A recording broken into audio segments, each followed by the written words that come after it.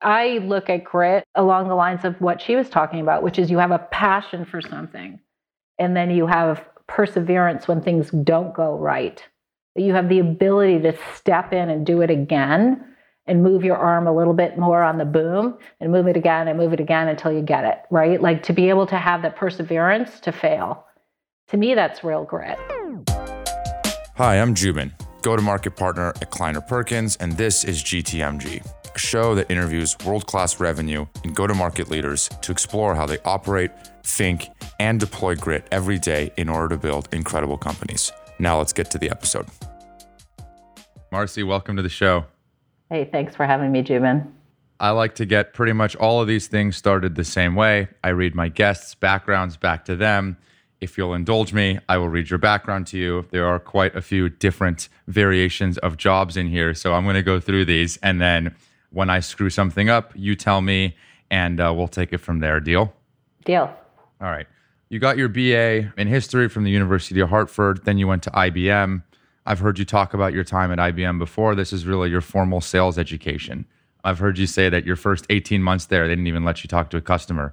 It was all about engineering, learning how to code, learning how to cold call, et cetera. So you did that for 7 years from 84 to 91. You then went to Lotus Development and probably got your first management gig. You were a district manager there for 4 years. Then you went to Netscape. You did that for 2 years from 95 to 97. Then Kana Communications from 97 to 2000, where you did enterprise sales and channels. You were an entrepreneur in residence after that for about a year at a small venture firm.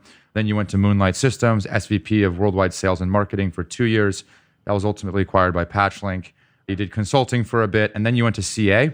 At CA, you did channel type sales, it looks like, for a couple of years. And then I knew I was going to screw this up, but MX Play, Mix Play? MX, cool. Yeah. You were the VP of Biz Dev and Marketing for a year. That was ultimately acquired. Then you went to Jivox, perfect. This is actually less errors than I'm used to. And you were the VP of Strategic Sales for 1 year. Then you went to Engine Yard, and you did 5 years there, 4 of which were as the VP of Worldwide Sales and Marketing, 1 of which was as SVP of Alliances and Biz Dev. Qubole for 3 years, SVP of Worldwide Sales and BD, then SVP of Worldwide Sales. That was 3.5-ish years. Then you became a board member at a company called Zix, and now you are at PayPal. What originally started as a division of PayPal called Braintree, you have been there for 3.5 years, starting in Braintree as the head of North America sales, now the VP of Worldwide Sales, then the VP of Worldwide Braintree Sales, and then you started to make your foray into large enterprise PayPal sales, and then VP and GM of North America for PayPal for a year. A couple other things in PayPal. Long story short, you basically run PayPal at this point. I don't think Dan Schulman would like that very much. Before I let you correct me, you were also awarded the Most Influential Woman in Payments Award. Congratulations. That was, I think, this year. A couple of years ago, you were awarded by the Silicon Valley Business Journal Woman of Influence Award. There's not enough accolades to go through this resume. So I'll pause. What did I screw up, Marcy? Not much. I think the major theme of my career has been, I've been in sales for a really long time and in go-to-market. I've ventured into channel and business development as well as marketing at different times in my career. The other thing that my resume doesn't tell very well is that I've actually followed leaders. So I have pretty much been, all those little jumps have been because I've worked for people either in Silicon Valley who are starting companies who asked me to help them, or there were venture firms that asked me to come and either start to consult with them and then I joined the firm, or asked me to come and get things off the ground. So, at Jivox, I worked with Diaz Nizamoni, who was the founder of Informatica. At Engine Yard, I worked for John Dillon, who was the CEO of Salesforce. At Netscape, I was brought to California by Todd Rowland Miller and Mike Homer. I worked with Peter Curry, who mentored me for a period of time. I also, when I was consulting, I worked for a number of benchmark capital companies as well as August Capital companies. And so I think it goes back to my experimental nature and my love of building and creating something out of nothing. And so those are sort of the themes across my career. I also think as a woman, I haven't really had a straight line up through the management hierarchy until I got to PayPal. And that's where my career really took off in terms of the ability to scale. You mentioned as a woman until you got to PayPal. What do you mean by that? I spent a lot of time in early stage startups where I would come in and help build, the 0 to 50 million, the 0 to 75 million, the 0 to 100 million. And I'd get to a point where I would be asked to move over to business development or to do channel or do other things. And I got replaced by my male counterparts who had more opportunity to move into scaled positions. And my last two startups were going pretty well for me. And I was asked to move horizontally again. And at the time, I was approached by Juan Benitez and a recruiter who used to work for me at Kana, who asked me if I'd come in and help them at Braintree.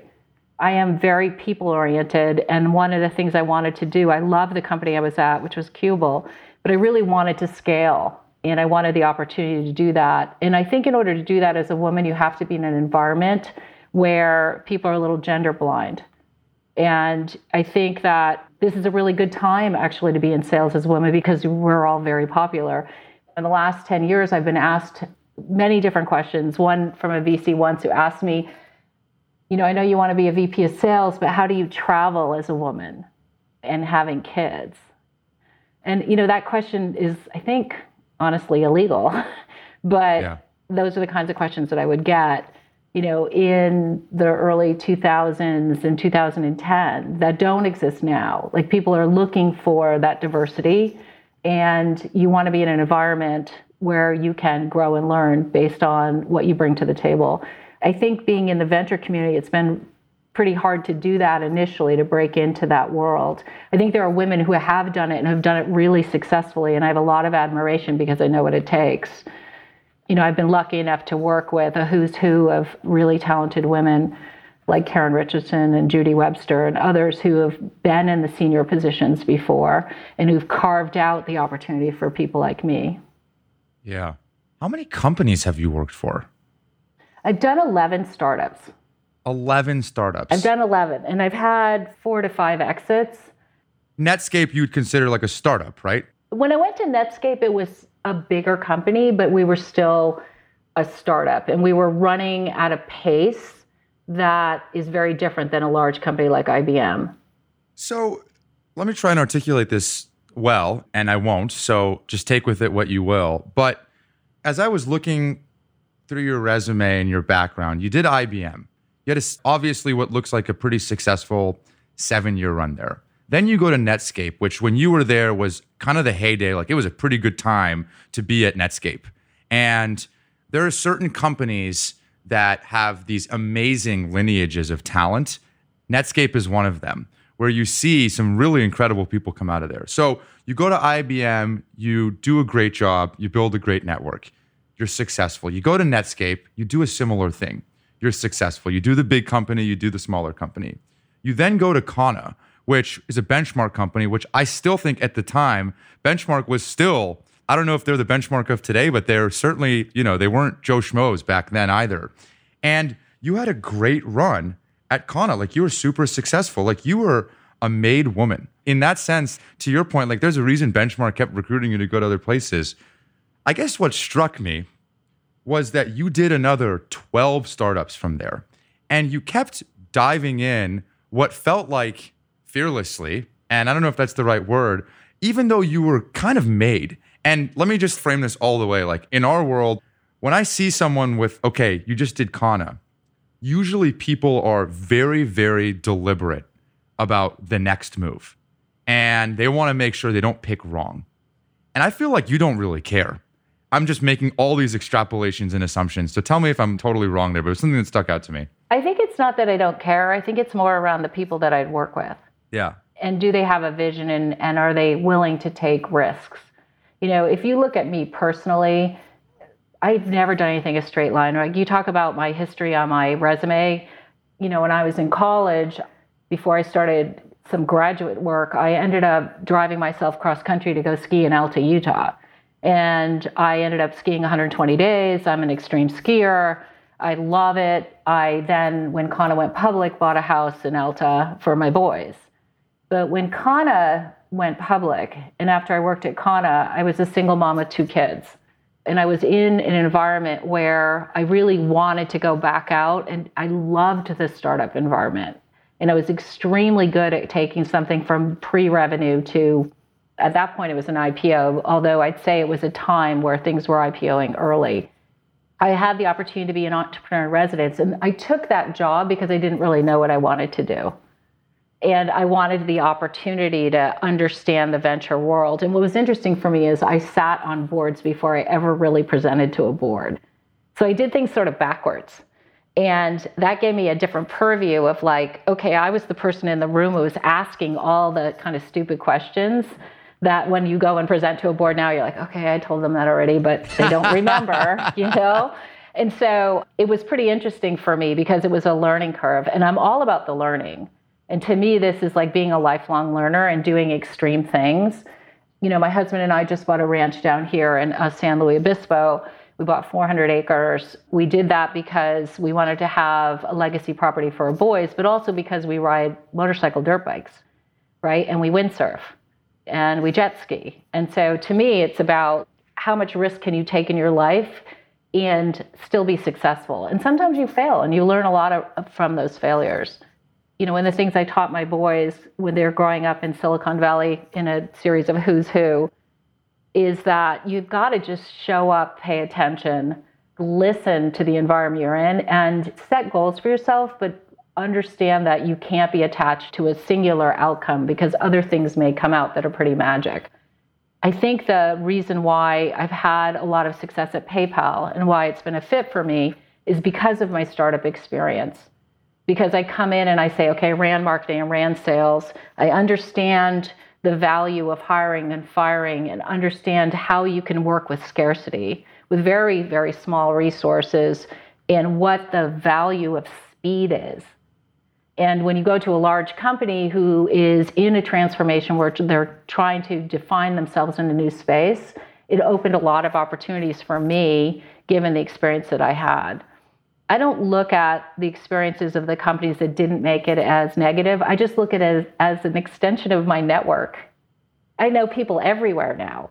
And if you're true to yourself and you're true to other people, you end up having an enormous reach and an impact on other people's ability to become successful. So you said like, how much risk can you take? A lot of previous guests that I've had, all super successful like you, have a fire burning in their belly from a fear of failure. There's often a fear of failure that motivates them. And when you think about fear of failure, the problem with risk is that there's an inherent probability that you will fail. That's the point of risk. What's your relationship to failure? How do you think about this notion of failing when you continue to take risks? And that failing could be a startup doesn't work out, or failing could be like you fall on your dirt bike. Yeah, I know. I did that just recently, and I ended up wrecking my ankle for 6 months, which is just a nightmare. But I think the thing is, for me, it's not about failure, it's about the incremental learn, right? So you fail up, basically. My husband's a nationally ranked triathlete, and he was the assistant coach at Cal. Both my stepkids went to Cal, and one was a swimmer. And he was one of the top swimmers, recruits out of California when he joined Cal and went on a scholarship there. And the challenge is, if you never fail, what happens when you actually do hit failure, because we all hit it, it's all about your reaction to failure and what do you take from it. And there are points where you fail and you have to sit back and say, okay, what was mine? What did I contribute to that failure, and what can I learn? And if you step back and you learn, then you can use that going forward, right? You learn as much from your failures as you do from your successes. Successes just offer you more opportunities to have a broader platform to fail more, I guess. But I think you have to look at failure as a necessary part of the journey. Yeah. And you have to integrate your responses to that failure in a way that you can continue to take risks. For me, I think I have a different risk profile than a lot of folks that are in big companies, but I always have a plan B. So as a sales exec, enterprise sales is chess. So it's about like, okay, if that doesn't work, then I got to do this. What's my fallback plan? And so I always tell my teams, I'm like, look, where's our plan B? Yeah. Right? You got to have a plan B because you got a percentage of what's going to work. And if you look at your career, and I wish I could look at my career backwards and tell you there was a plan. I think it was that I really followed very strong leaders, and I had certain goals for myself that I wanted to do financially, and I was able to hit those goals. When we went through the downturn in the early 2000s, I was hit pretty hard and had to rebuild a lot of the things that I had established in my life. And that took a lot of soul searching as to whether or not I was going to do it on my own again. Coming out as a single mom and taking that kind of risks in your career, I could have gone into a larger company and I could have just taken on a mid-level position and rose through that company. I chose not to do that because I have an enormous passion for building things and for being sort of in the new. And I have a lot of affinity for engineers and for people who have, deep technical expertise. That combination to me has always been kind of magic. I feel similarly about failure. Like I was talking to Chris Degnan, the CRO of Snowflake, about how he relates to failure. And, I kind of said like I keep a log of failures because I want to remind myself of what the next opportunity might be. And I guess what makes me insecure about failure, if I was being really honest with myself, is the way that others will perceive that failure, not me. I crave the failure because I know what's on the other side of it. But I do get a little bit nervous about like, I'm allowed to view myself in a certain given time frame as a failure because I know I'll come out the other end stronger. I would never let someone else think of me that way because that's like at my core, everything I don't want to be. Have you never felt that way, or did you get over that early? I have always been the underdog. So for me, I've always been in a position where people's expectations of what I can deliver have been less than what I believe I can. And so that perception of people looking at me or thinking about, oh, they're going to see me as a failure, I just never think about it. It's just not like I'm living an authentic life. I'm doing the things that I want to do.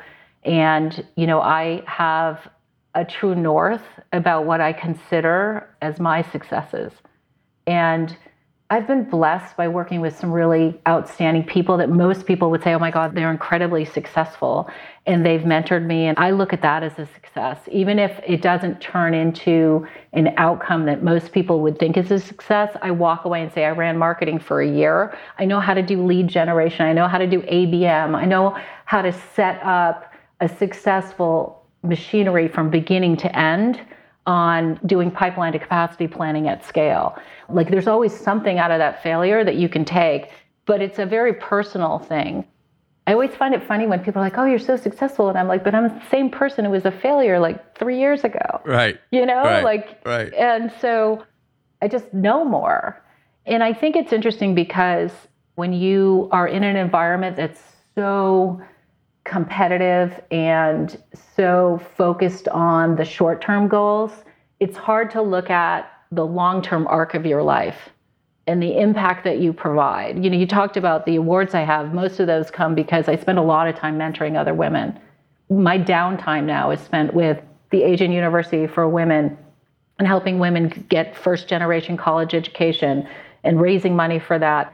I mentor 9 people within PayPal right now, 9 women, about like how do they manage their career and the things they should think about and being brave and taking risks, right? And if you're in a position where there were less expectations about what you were going to deliver, the idea of failure just doesn't really, when you hit success, people are like, wow, you ended up president of your class.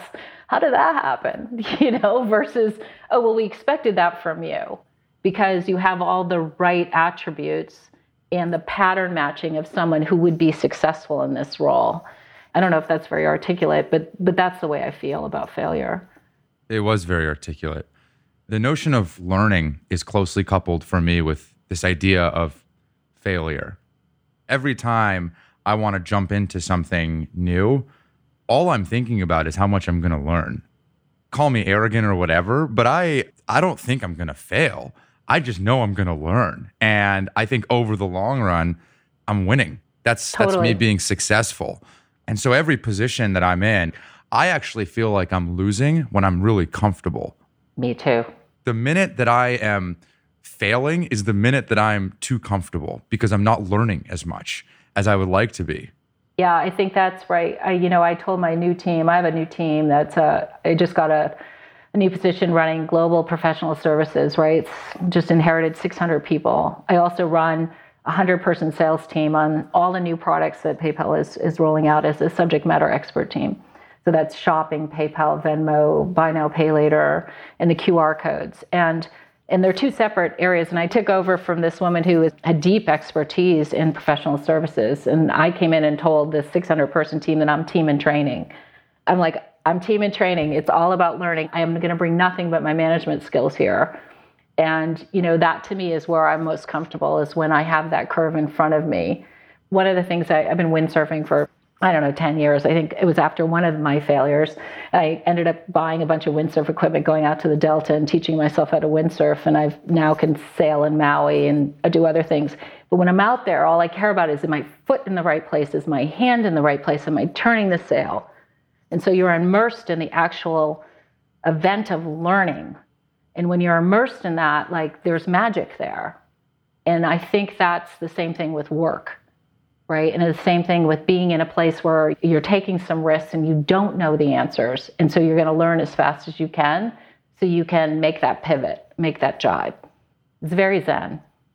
Not to press you on this, but do you think there's success bias when you say that? i.e., when you look back, obviously you've done great for yourself, right? And so reflecting back on your career in the moment before you made it, do you think you were able to be as present about where your foot was and where your hand was on that jibe? Or do you think now you can more succinctly say, you know what, I can really focus on being present there?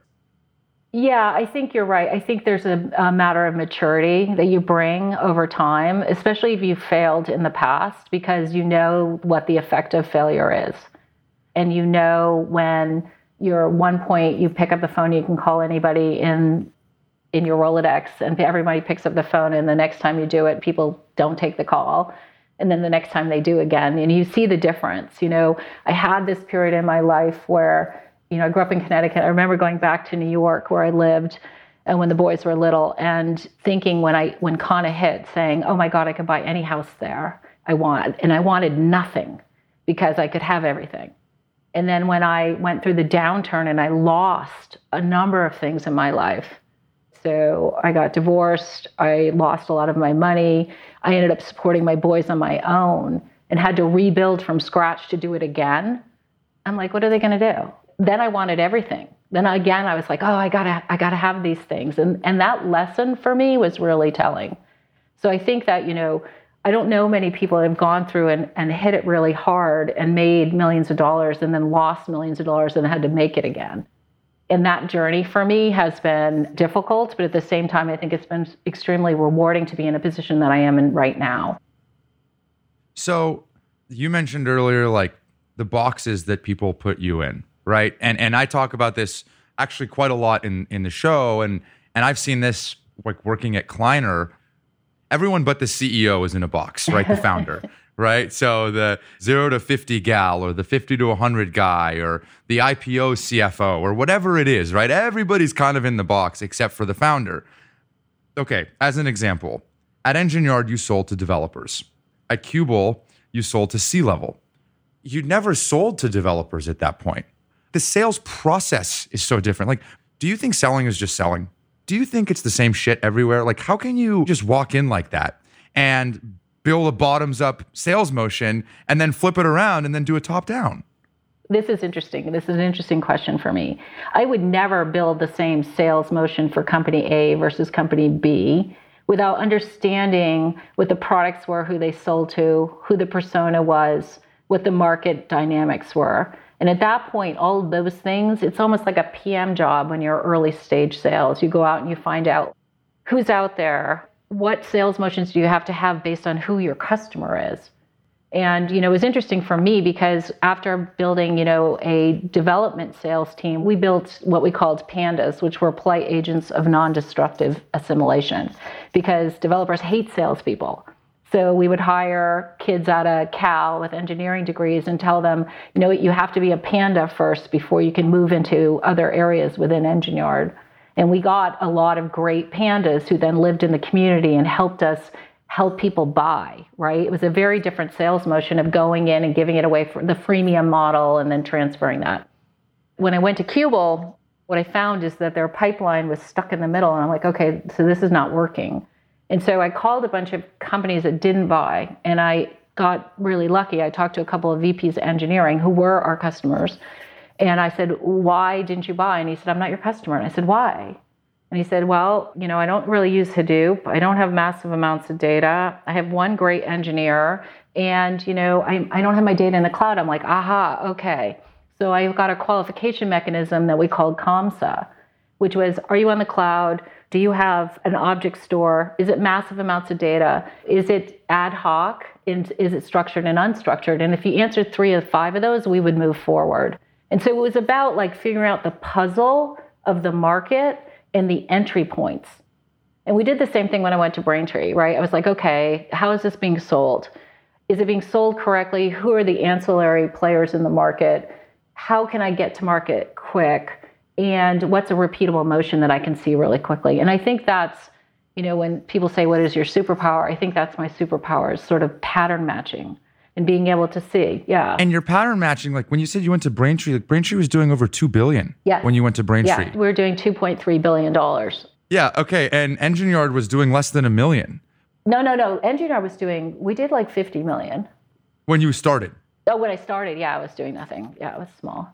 Yeah, exactly. But you're asking the same questions, trying to draw a similar set of patterns of who the hell am I selling to? What am I selling? And how are we going to get it into their hands? Exactly. And, the interesting thing for me, the lessons that I learned in my startup world, I was able to bring to Braintree. The VP of sales ops at PayPal worked for me at Qubole. And I brought him into Braintree and I said to him, we're going to do everything we did at Qubole. We're just going to do it at scale. And so we went in and we did the same. We brought ABM and we brought BDRs and we started doing marketing campaigns. We ended up building campaigns that would go into the back book and across the organization. We built out a methodology for pipeline management. When I was at Qubole, we had no data because we had no revenue. And so what we did was every month I built a plan for $1 million ARR. And then every month I would measure it against it and tell the board where we were and pivot based on acceleration or deceleration of that plan. When I went to Braintree, we didn't have good processes in Salesforce. We didn't have discipline. We weren't using Salesforce the way we needed to. And so I said, okay, it's bad data. Let's take a snapshot of it and let's look at trends week over week, month over month, start to force the discipline and start to look at how do we manage through commit, best case, and pipeline. And then we brought all of that with us to PayPal. And so, that's really was the fundamentals of the building blocks of how do you build the machinery around sales, because sales is a science, but you address the market differently and you could use a lot of creativity around the types of markets you're addressing. So sales is a science, but decision-making is a bit more of an art. When you think about the art of deciding, and maybe it's a science, but when you think about the art of deciding what your next company is going to be, besides following certain leaders, what are non-negotiables for you that are characteristics of the organization that you need to see in order for you to jump in? I think it's really important to have an environment that's collaborative, where that people have a voice. And when you go into interview with folks to join a company, it's about, how do they talk about each other? How do they work? And how do they work cross-functionally? I have a lot of respect for VPs of marketing because I did the job and I know how difficult it is. And the same thing with engineering.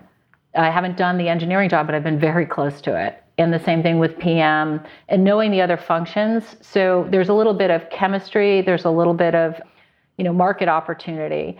I'm very good at seeing the market opportunity. The question is, can you build the right team for that market? And do you have the right funding source? And are you going to get the trajectory? I think that when I look at, I came to Braintree because the opportunity for me personally was to show I could scale, where we went from 2.3 to 2.7 to 3.2 in 18 months. Billion. Yeah, billion. Right. Okay. And then I went to North America and I ran North America Enterprise, which is billions and billions of dollars, right? It's the largest, region within PayPal. And then Australia Enterprise. And then Jordy ended up working for me again as VP of Sales Ops. So I had Sales Ops and Sales Enablement and built that up. And so I think when you look at opportunities, you have to look at like, what can I bring to bear? Can I make an impact? And, are they going to let me to have enough room and enough influence for me to drive change or to build a sustainable business? Yeah. I've heard you say that whenever you join a company, you always close a deal or two. Is that true? As a rep? Tell me more about that. Well, I always want to be part of, that's the first thing I do is I get on with customers, right? So I just want to find out and I want to be with the sales teams.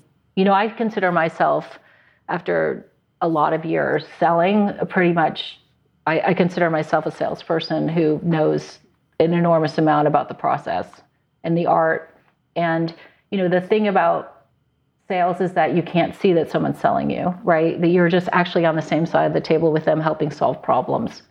And so you want to be able to see that and see what talent you have, what the process is, what is the conversation, where are the gems that are being dropped on the floor that could be picked up and be used as a way to accelerate sales in a repeatable fashion. So yeah, I'd like to get involved. I'm still involved with a lot of our customers. I have more senior conversations and I may not be involved in the mechanics of the deal as much, but I am involved with sort of how do you build out the strategy for massive amounts of revenue for companies that PayPal has in their portfolio. The other thing that is honestly so cool that you do is like, even when I was asking you about like, what are the characteristics that you look for in companies? Most guests' answers are like fast growing, incredible product market fit, up and to the right. You don't look for that. No. Like that, you do not look for that. I think there's a little crazy in you that enjoys that it's not necessarily going super good. And you do want to turn it around. Have you had an equal share of companies that were going in the wrong direction that you had to turn the ship around as you have going up and to the right? I've never really jumped into up and to the right.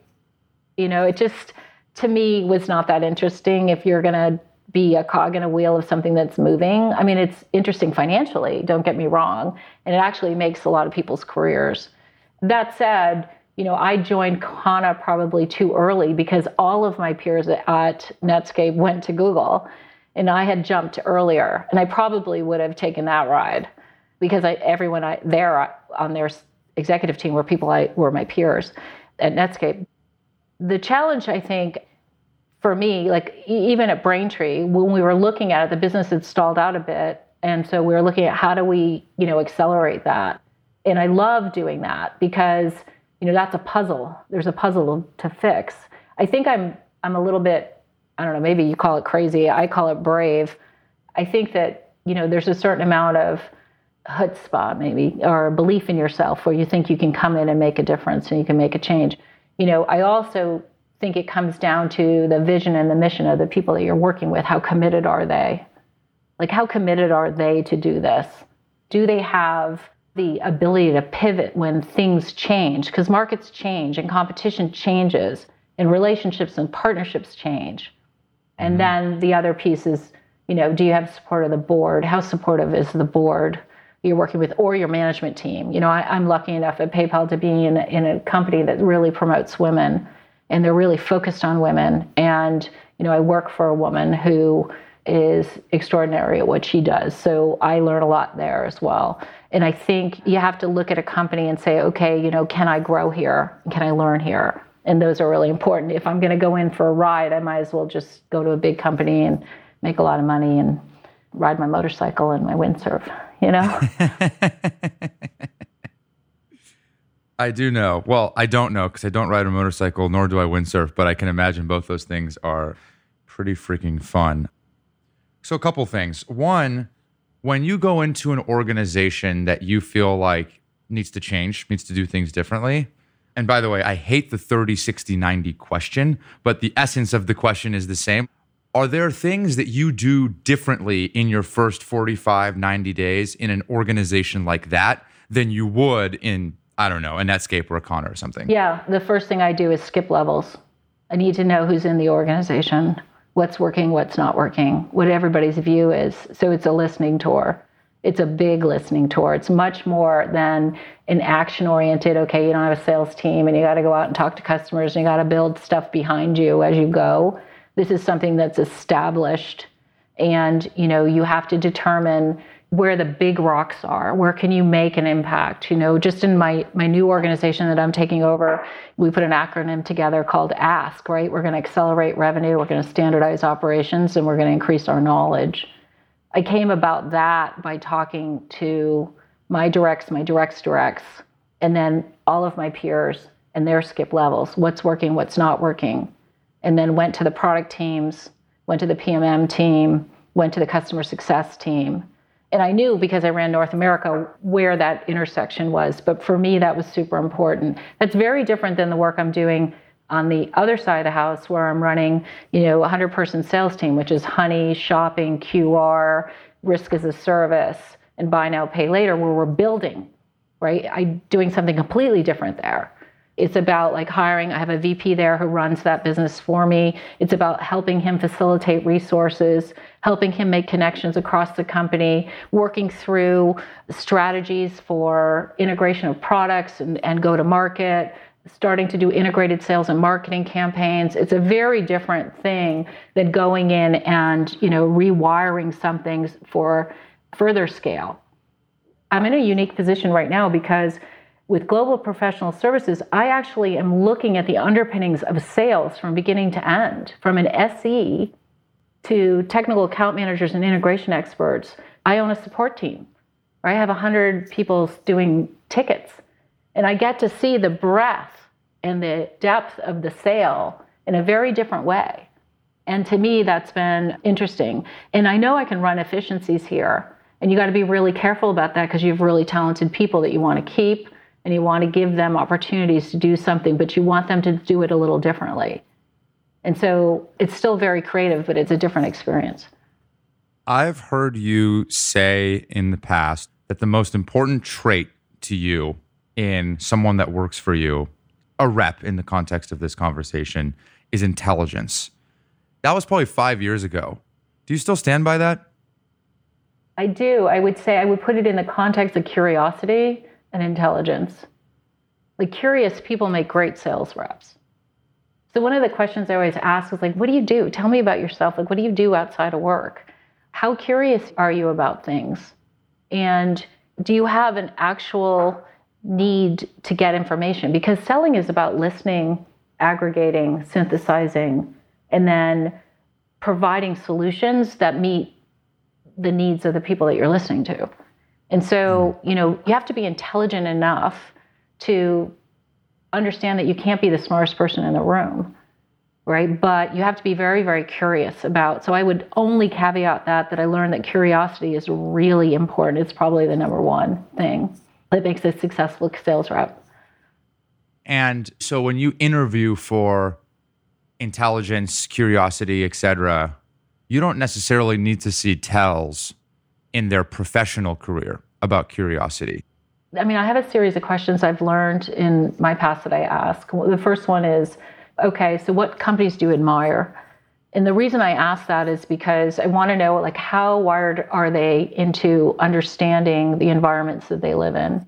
Are they going to tell me it's Apple or Google? Or are they going to tell me it's Jivox, right? And the next question I ask is, well, why? And usually I look for, are you telling me the same thing that you read in a paper? Well, I like them because I like the way that their products. And if you say their products, I'm aha, now I know, okay, you tend towards that. I like their sales motion. Okay, that's great. I love where their competitive stance is in the market. Oh, okay, you think differently. And then the next question I ask is, well, if you were to compete against them, how would you do it? And that's the big question. Have you thought about it? Are you thoughtful enough about the environment and the businesses and the companies? If you really admire a company, you probably sit back and think about how would I break this apart and where would I go first? And that also tells me, If someone says, oh, I admire, I don't know, Goodyear tires, and, I like them because they've got such great brand names. And I'm like, well, how would you compete against them? And they'd say, well, I'd start an ancillary business that actually helped sell rims to tires first. I'm making something up. But I'm like, okay, so how creative are you in your thinking about that? And how broad do you think? And where do you start? Do you start, my husband's an engineer, so he starts at the bottom and goes to the top. I always go big and go small. And so it's like, where are you on that spectrum of your thinking? To me, that's really important because I think selling is something you can teach. It takes a lot of discipline, but it also takes the really good salespeople are extremely thoughtful about their approaches, and they're very creative in the way that they solve their customers' problems. I've never heard that, but I love that line of questioning. I love that. What are your favorite interview questions? What are the things that you love to ask in almost every interview? Everyone talks about their successes and they have a story. You have a story you tell. And so I think you try to interrupt the story to try to understand the depth behind that story. I had someone do it to me once where they're like, look at that bird out the window, because they wanted to see how quickly I would jump back into my story versus talk about the bird. So I talked about the bird for 10 minutes, right? Because I sort of saw that coming. When you interview people, it's about, first of all, they have to match the pattern of the things that you're looking for, right? So if I'm looking for someone with 5 years of sales experience, they have to have that qualification. I do know people who have hired kids out of good schools and just said, okay, we can teach you everything. I don't know that that's necessarily the right thing to do in sales. You want to look for continued successes, but you want to know the why they were successful. Because you can get lone wolves coming in and say, I'm successful, and they break a lot of glass behind them, right? And so then you can't replicate that success. You've got basically someone who's been in a hero culture where you hand them the ball and then they run it to the end versus building a team, right? How do you work with others? Tell me about when someone was successful and what you admired about that. Tell me about, a failure you had. What'd you learn, right? And people don't like talking about their failures. And so, they'll say something like, I wore the wrong shoes to a meeting and I learned that I should never do that again. Or, they give you something rote. And once in a while you get somebody who tells you something meaningful. For me, it's about capabilities. And one of the things that I've been reading about recently is that a lot of men get hired for their capabilities. A lot of women get hired for their experience. And so really trying to understand capabilities when you're looking at a diverse community is super important. And being able to say, are they a capable human being where they've had success in the past and they can manage through failures to hit another level of success? And when you ask about the failure component and they answer mismatching shoelaces versus something meaningful, is it self-awareness that you're trying to scratch at? Exactly. Yes. And also ability to articulate some truth, right? Are you authentic? Are you going to be who I'm seeing you are now when we start working together? And I've made mistakes hiring. Everybody has. And it's so painful for the team and it's so painful for the organization. It's one of the hardest things to do. But when you do it right, it accelerates everybody around you. I look at my job as right now as taking this enormously talented team that I have and just accelerating their impact and just getting them the resources and the support that they need to be world class. And I think that's where you're looking for people who want to be part of that and sincerely want to be part of that.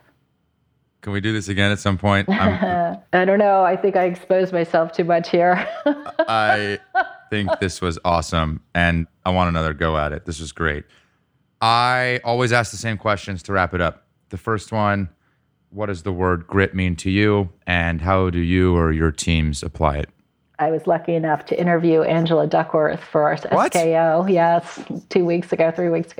Come on. I did. I got to spend, No yes, way. and she's so great. Oh my God. Oh, she's the dream guest on my show. I got to get her. Oh my God, she's amazing. Yeah, she's amazing. And we had like an hour before where they were setting stuff up. So we were just talking about our lives. And she's just an amazing. Could you imagine a job where, well, you do this, I guess, but you get to interview successful people and ask them why they're successful? I'm like, whoa, she gets to study them. And so grit, I look at grit along the lines of what she was talking about, which is you have a passion for something, and then you have perseverance when things don't go right. You have the ability to step in and do it again and move your arm a little bit more on the boom and move it again until you get it, right? Like, to be able to have that perseverance to fail.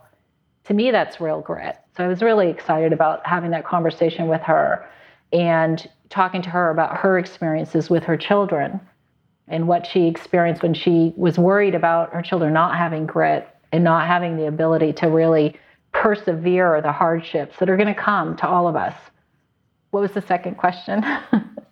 That was the first one. I don't think I asked you the second one, which was, are you hiring? Yes, I am. I have lots of positions open. Yes. And how does someone get a hold of you? The best way would be just to send me an email on my marcycampbell@paypal.com and contact me, because I would either that or through LinkedIn. Either way works. I am always looking for extraordinary people who are curious and intelligent and are willing to take a lot of risks. Marcy, thank you for the time. Thank you. That's it. Thanks for listening. If you're just discovering the podcast, we have a lot more episodes with CROs from organizations like Snowflake, Twilio, Slack, LinkedIn, Box, etc. If you want to keep up or support the show, the best way to do so is by following us on Spotify, subscribing on Apple, and leaving a review. Thanks. Talk soon.